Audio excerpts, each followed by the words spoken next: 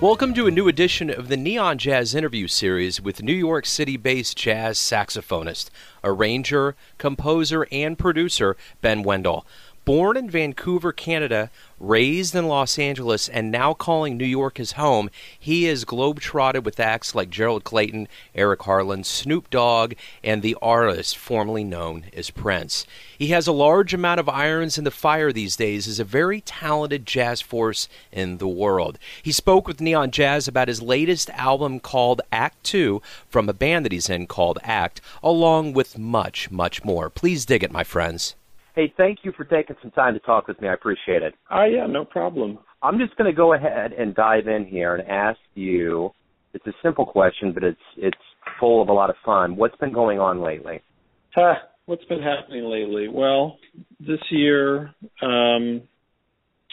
I've been releasing a sort of experimental video art project called The Seasons, which is basically I did 12 video duets with 12 musicians that I really admire. And I've been releasing one a month on YouTube. And guests have included Joshua Redman, Mark Turner, Eric Harland, Taylor Ikesy, Shine Maestro, Luciana Souza, Julian Lodge. So that's been a project I've been doing this year. That was actually inspired by a set of 12 piano pieces that Tchaikovsky wrote in the 1800s. Cool. Where he released 12 pieces over 12 months through a magazine. So this was sort of like an inspired digital update of that idea. Right on. So I've been doing that. I have a band called Kneebody that did a collaborative album with a wonderful electronic musician named Daedalus, and that album is going to come out on the Brain Feeder label, which is the same label that released Kamasi Washington's recent album, and also folks like Flying Lotus and Austin Peralta. A lot of sideman work. I just played at the Village Vanguard with Gerald Clayton's new quintet that featured his normal working trio with Justin Brown and Joe Sanders, and then the great saxophonist Logan Richardson. Cool. And then when Seamus Blake is not free, I've been fortunate enough to do some touring with Antonio Sanchez's quartet, his Migration group. So I've been to Japan with him and just played in Mexico and San Francisco. I think that's it. Oh, and then I'll have my next solo album is going to come out next year, and it features a quartet with Gerald Clayton, Joe Sanders, and Henry Cole, the drummer for Miguel Zanon. Very cool. So, man, you got all kinds of irons in the fire. Yeah, a lot of stuff going on. Happily. yeah, that's a good problem to have. One of the catalysts for me to speak with you is your second release from Act called Act 2, and I wanted to ask you about that release. That's kind of a, for lack of a better term, kind of a jazz supergroup. Give me kind of an idea of how this band formed, kind of the evolution to your second album, and kind of the overall view of this band. Well, okay, so it's important to me to just reiterate for anybody, we tried to make it clear in the press release too, that this is definitely a co-led band. So this is not my band. This is that is shared between me and Nate and Harish. And we've been longtime friends. We've known each other back to days where Nate was going to Cal Arts and Harish was at USC. And it kind of just happened, kind of in one of those natural, organic ways. I think we did a gig or two years ago and noticed that we had that special rapport that happens every so often, where you somehow just you musically get along and you don't really have to talk about anything. But, it does happen, but it doesn't happen that often.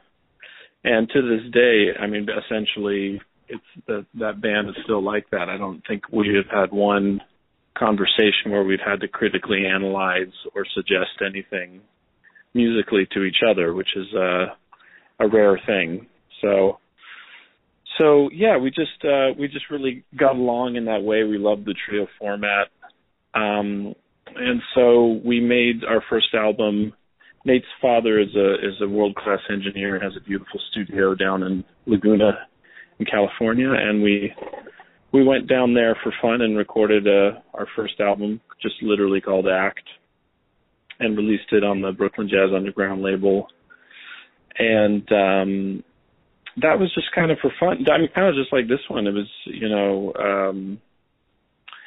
but it was interesting to see that album kind of made its way around the world. I still bump into people kind of all over the place. Most recently, I think I bumped into someone in Tokyo that knew that album well. Cool. So it kind of found its way out there, and luckily, Rio from the Jazz Gallery, she has this ongoing relationship with the Rockefeller Fund and the estate up in Pocahontas. And she told me about this beautiful home where you can do like a composer residency. And I said, well, can you do a band residency? And she said, yeah, I think so. And I called up Nate and Harish. I said, hey, we've been talking about doing another album. You want to go up there and make an album? And that's kind of how this got created. So let me go from this project, Modern Day, to the beginning of your life. You grew up in Vancouver and you were raised in L.A. Talk to me a little bit about those contrasting environments and how they influence kind of the way you view music and jazz and all of that. Well, I would say culturally I'm basically American. I was born in Vancouver. My father's from Montreal, but I think I wasn't even 1 year old when they brought me down to LA. So I would say that the main influence on me has less to do with countries and more to do with my family. I have a lot of musicians in my family. My mom was a professional opera singer for almost 30 years. My grandmother played flute with Toscanini. My great aunt went to Juilliard on piano. So actually, I'm sort of the first person in my family to go the jazz route. But I have to say to this day, just like I mentioned with that Seasons project, I'm still greatly influenced by what we call classical music and that aesthetic and that body of work. What was it? So you're in New York City today, correct? Yeah, I've been living in Brooklyn for nearly 6 years. Okay. So what was the contrast when you moved to New York coming from LA? Was it a big culture shock? Did it invigorate a new level of creativity, a new jazz awakening? What was that migration for you like? That was a pretty big shift for me. I was very fortunate to already have kind of ongoing work and bands that I was in. When I moved to New York, I was a member of Tigran Hamasyan's group. I was touring regularly with him. I had Kneebody. I was already doing sideman work with other people, and a lot of my friends, they either chose LA or New York. So when I got to New York, it fortunately wasn't that sort of intense, start from zero sensation that happens to a lot of people. But what I've noticed is, New York is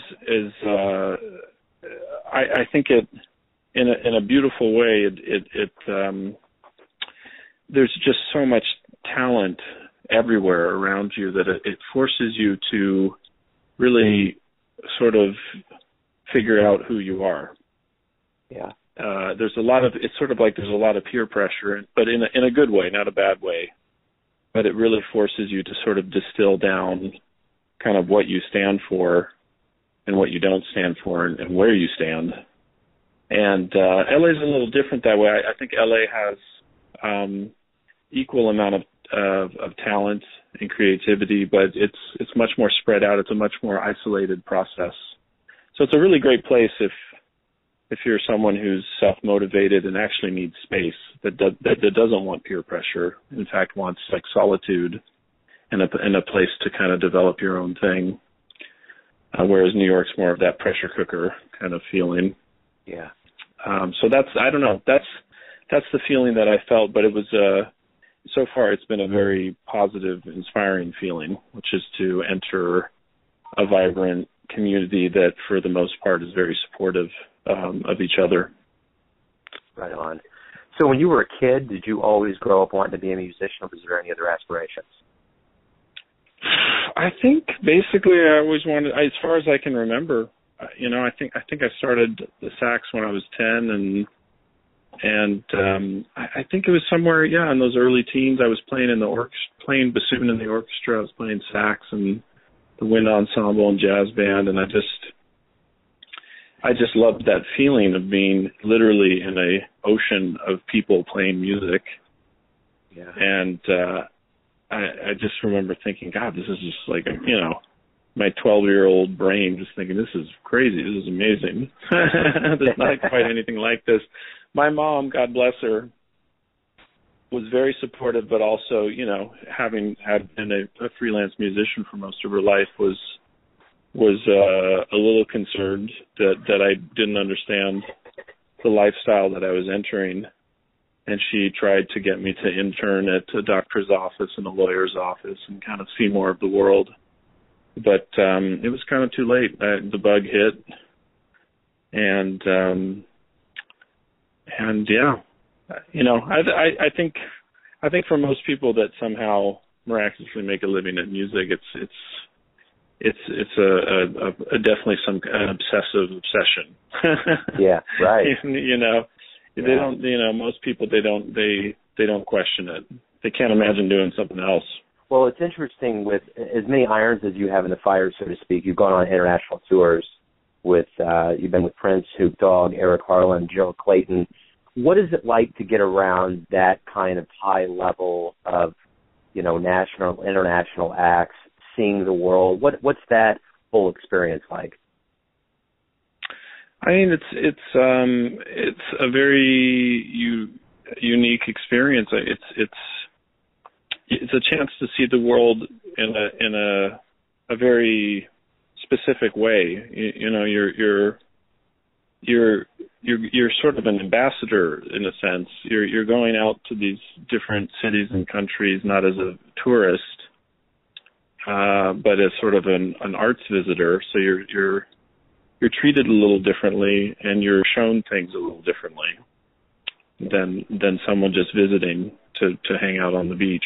But the feeling I get touring with those kind of musicians is, again, there's a camaraderie.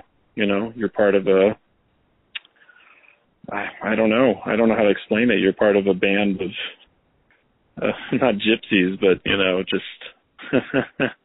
people that you go out on the road to see if you can keep pushing yourself and excel even more musically, and you're surrounded by these people that have that same attitude and that same energy and creativity, and it's just very inspiring.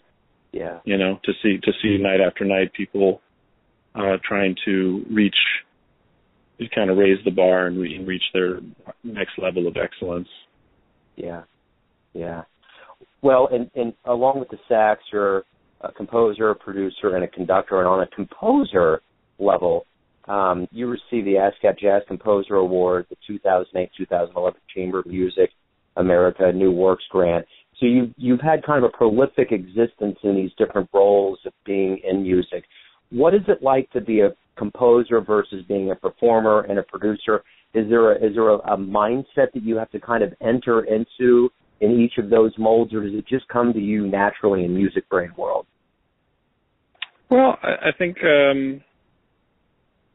they all, to me, they're all different sides of the same experience, or different viewpoints of the same experience. Composing to me is almost like improvising in slow motion. It's like you slow down the process to the point where you're going to write a song or a solo or a chord progression where you have literally the hours to do it exactly how you hear it versus, playing live in a club and you only get one chance and who knows how much of it you actually got. So the composing thing to me is a very sort of internal kind of it's a time to kind of go away from the world and go into this kind of quiet meditative state where you get lost in writing music. I've noticed that I think this is the case for most people that compose. You as an experience, if you have a week of composing, you actually do kind of feel physically detached from the world. Yeah. And it can take a second. It can take a second to actually come back into it and be social and interact with friends. You feel as though you've kind of lost those skills of communication for a moment because it's such an internal process. So I don't know. That's composing to me is that it really feels a lot like how people describe meditation. Like time passes in a very different way, and the sense of self kind of disappears. And then producing is just that's something that I never initially intended to do, but it kind of came to me. I think it just was sort of I just happened to have a sort of natural set of skills that worked well with that kind of occupation, I guess. And I love it. It's sort of like you get to be sort of a grand architect / therapist / musical mirror / commentator. I mean, you kind of have to do everything when you navigate someone through the creation of an album, and it's really, I love it, and it's really what I love about it most is just the psychology of it, and figuring out how to either get in there and be part of a process where everybody feels like they're on the same page, or actually sometimes how to get out of the way. Yeah. Yeah. So yeah, I don't know. Somehow all of those things, they feel interconnected. My experience as a producer tie into how I lead bands, or how I put together a set list, or how I create a body of work, and so on and so forth. Sure. So let's talk about this. You were appointed the head of the Jazz and Blues Initiative that will allow you to produce and expand performance opportunities in LA. What's that all about? That's actually something I'm just ending now. That was a really amazing 7-year experience. There was a performing arts center that was built in Santa Monica called the Broad Stage. And, being raised in LA, I've always wanted to create more opportunities for jazz in LA, which for such a large city, it's a bit challenging. There's not a ton of venues or creative spaces. And so I had this gig as a producer of a series called Under the Radar, which essentially was booking any and all genres within this 120-seat black box theater within the center. And in the later years of that job, I was able to sort of expand that role and increase the opportunities for specifically jazz booking. I created sort of like a jazz council that had folks like Luciano Salza, Quincy Jones, Herb Alpert, who all kind of like contributed their names and actually sometimes literally their creative forces to help bring in sort of like the next generations of talent within the field of jazz. So, but I'm just ending that, but it was, I'm really glad that I got a chance to do that. And actually what's nice is now it's like really set up to continue, being a sort of a destination place for jazz within the west side of LA. They have series now. They're called Quincy Jones Presents, which will be in its fourth season, and Quincy brings in all kinds of amazing talent. Like last year, I helped bring in, for example, this guy named Jacob Collier, who's this sort of YouTube jazz phenom. Very hard to explain. You either know him or you don't. Right. But he's been opening for Herbie Hancock and Chick Corea lately, doing a solo show, and it was his first time to play in LA, and he played at the theater. So cool. Very cool. So on your own, you're getting ready to release. It said that you had your third solo album planned for 2015. Your first one in 2009 was Simple Song. Your second one in 2012 was Frame. Talk to me a little bit about your solo work. What inspires you to do it? When you find the time to do it? Kind of the etymology, so to speak, of these solo releases. I don't know. Everybody feels differently about this, especially given that the nature and concept of "quote unquote" an album may be shifting. As we move away from literally physically holding an album. But for me personally, it's just it's a way to sort of document points in my life and see a progression, and also there's something energetically about putting music down, recording it, recording it, and putting it out there that helps you move on to the next thing. So for me, the goal is to, over the course of my life, is to have a vast and varied discography that's sort of a little musical history of my life. Yeah. That I can look back and go, yeah, I remember that time and what I was thinking about, and that's right before I moved to New York, and I remember I was really inspired by that, and that's why I wrote that. So I don't know. That's making albums for me. So this next album, which doesn't have a title yet, lately what's been on my mind a lot, which I think I've mentioned a lot in this conversation, it's just, I don't know, just this idea of community and being inspired by your peers and or your predecessors, being part of this continuum, being on this path that's been created by people before you. So a lot of the songs are inspired by or written for living and or musicians that have passed. So I don't know. That's going to be the theme of the next album. Well, that's a good lead into my next question. Speaking of community and learning, who in your life has taught you the most about music? Well, I would say the person that comes to mind would be Billy Higgins. I took a year off from school in '98.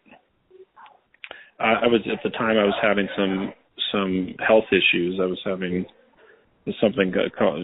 lung collapses, which sounds very dramatic. It's not life-threatening, but it's pretty hard to play the sax when you have this. And I was kind of at a low point, and I actually kind of not sure if I was going to continue music. I felt very depressed. And just by luck, through a friend of mine from high school, I ended up in a group called the World Stage All-Stars. The World Stage was a club run by Billy Higgins in Leimert Park in Los Angeles. And Billy was our mentor and teacher. And so for a whole year, Billy not only led this group, but I got to just hang and play with him for a whole year. I'd go over to his house. We'd play monk tunes. We'd play, I remember countless memories of going to the World Stage late at night, and there weren't any musicians around, and there'd be Billy up on the stage with the bass player say, get your horn. And we'd just play tunes. And something about, I knew how heavy Billy was, but I was also young. I think I didn't really know the full scope of what it meant to play with him. But when you played with him, it was you just knew that you were in the presence of something really deep. Yeah. It was very hard to play. Actually, it was basically impossible to play badly with him. He had some kind of aura and way of playing that the moment you got on that stage and played with him, you sounded your best. Yeah. You couldn't play badly. And so he brought to me through that year, he showed me the joy, the just pure joy and light of music, and the energy and the spirituality of playing music with people, and just how he was able to convey that to me. He basically, I don't know. He never, like, that's the thing, like, he never, quote unquote, ever sat me down and gave me words of advice or anything. Just literally by being himself and allowing me to play with him, I think he showed me the most. Wow, that's great. Seems like he was probably a pretty big architect of those early Ornette Coleman albums, I would think. I mean, yeah, and kind of everything. I think still to this day he's the most recorded jazz drummer of all time. Wow. Yeah. Yeah. Yeah. When you stack that up next to Art and all those guys, that's saying something for sure. Yeah. Yeah. So let me ask you this. Was there a jazz album that kind of parted the curtain, so to speak, for you, or an artist that really was like, wow, it floored you and made you either want to be better or to get into jazz? That's such a hard one. I can tell you, I don't think there's any specific person. I can tell you that I have early memories of listening to this Charlie Mingus album called The Black Saint and the Sinner Lady. Yeah. I have memories of that, and something about that album sounded so mysterious and powerful to me. It sounded like voodoo, and I remember just thinking these musicians sound like shamans or something. It was like, So I remember that had effect on me. I had also a neighbor that was like a jazzophile, and he was giving me early Charlie Parker albums, and he also gave me, let me think about this, he also gave me like this tape that was just the best of John Coltrane. Wow. So it was just kind of like excerpts from a lot of his albums. It had Giant Steps, it had Naima, it had Central Park West. So I think, I don't know, in the early years, I think that's the stuff I was listening to that was very powerful to me and really a mystery to me. Like, I had no idea how that music functioned or how they were able to do what they did. Yeah. It really seemed like magic. Yeah. So, but since then, I mean, it's impossible to answer that question. Hundreds of people that have inspired me, peers, other record, just on and on and on. Yeah. It just expands out. Yeah.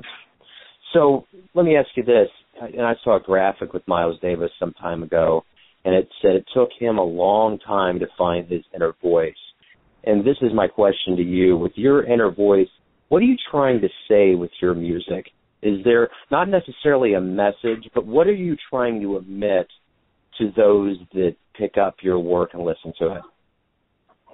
I don't know. I guess, the closest thing I can think of is just the feeling that I got, kind of that I was describing, like playing with Billy Higgins. Like, I guess I'm trying to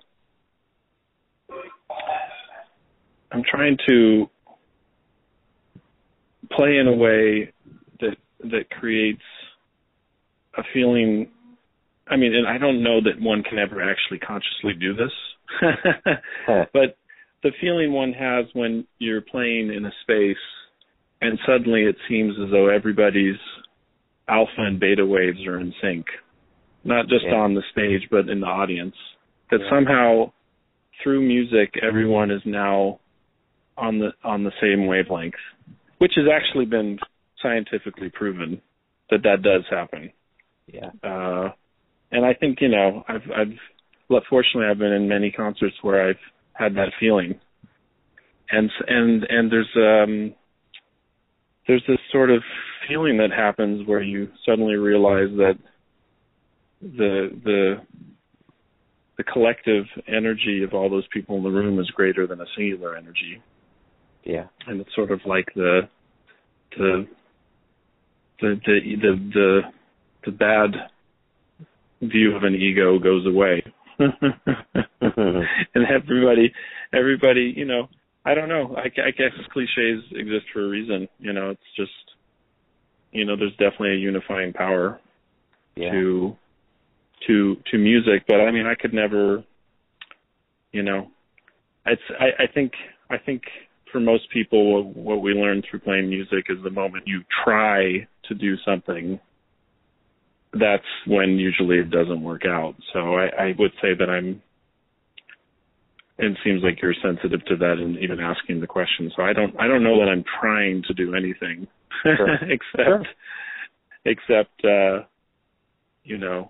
except continue to just expand and grow as a human and hopefully transmit some of that to other people. You know, I've never been on stage as a musician, but I understand what you're talking about with that synergy. And the first show that comes to my head where I felt that whole kinetic vibe in the crowd was I saw Radiohead back in '04 in St. Louis, and that crowd was transfixed in that aura of York and those guys doing it. And it was, I mean, and I was far enough back where I was just watching, and I don't know that I'd ever been, you know, because when you go to big shows like that, you tend to have pockets of things that are going on aside from the show, but everybody was enraptured with what was happening on that stage. And it's very powerful. Yeah, that was kind of the Rockwellian picture that was getting painted in my brain when you were talking about that. So yeah, it's very real.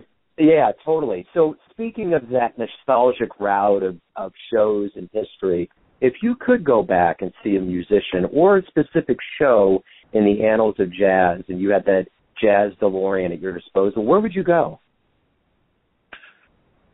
Oh, man, that's tough. I'll mention a few. There's so many. I would have loved to see any live performance by Django Reinhardt. Yeah. I would have loved to see that. I would have loved to be there for the Live at the Village Vanguard recordings that Train did, specifically his version of Chasing the Train, which I don't know how many hundreds of times I've listened to that one track. Mm-hmm. What else? Like early Louis Armstrong or early Duke, before Duke's big bands, like his kind of smaller dectets and stuff, just that era. Yeah. I mean, on and on and on. You know, the Miles Davis Quintet live at the Plug Nickel. Yeah. Any of those, because there's just something about seeing music live and seeing the musicians interact. There's so much more information there that you feel and see that they can kind of like transmute information to you and understanding. Yeah. You know, so I would have loved to see any of those. Oh yeah, those have been great shows. So let me ask you this: what's the greatest thing about waking up every day? Well, that's funny. You know, someone asked me a similar question. It was Josh Jackson from WBGO. Well, he's moved on now, but he said, what does it mean to be a musician?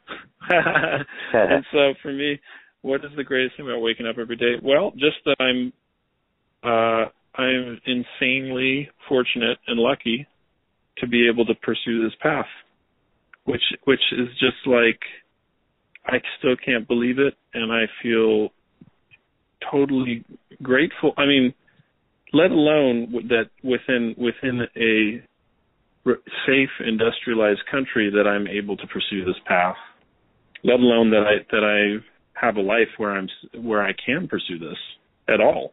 Yeah. You know, I can't believe it. And as a result, it feels like a great and heavy responsibility that would be lucky enough to, be able to pursue this path, that I also need to pursue it as seriously and intensely as I possibly can, because there are so many that literally can't. Yeah. So, I basically, from the moment I wake up till I go to sleep, I'm thinking about music and creativity and getting to know myself and other people better and better through art. Very cool. So let me ask you this: if somebody was to leave one of your shows and they just heard your music and they could go and they could Google you, what music would you want them to listen to further, or how would you describe yourself? And I almost in that kind of short brevity of a tweet, kind of, who are you and what music would you like someone to explore further to get to know you if they don't know who you are other than maybe just one live show? I don't think I could do it. I would say, I guess the most recent thing would be this Seasons project, which I have like a dedicated page on my website where I've even written like little blog entries talking about each piece. And it even has an introduction talking about the concept in general. I think that really speaks to who I am as a musician and how I come from sort of a cross-genre, cross-generational upbringing. I think that's where I would send people. Cool. Very cool. I think that right there is a good way to wrap everything up. Ben, thank you for taking the time out. I appreciate it. Thanks so much, man. Okay, I look forward to hearing the show. Thanks for listening and tuning in to yet another Neon Jazz interview, where we give you a bit of insight into the finest players in New York City, Kansas City, and spots all over America, giving fans all that jazz. And thanks to Ben for his music, time, his vision, and devotion to the jazz craft. If you want to hear more interviews, go to Famous Interviews with Joe Domino on the iTunes Store, or you can always visit the neonjazz.blogspot.com for all things neon jazz. Until next time, enjoy the music, my friends.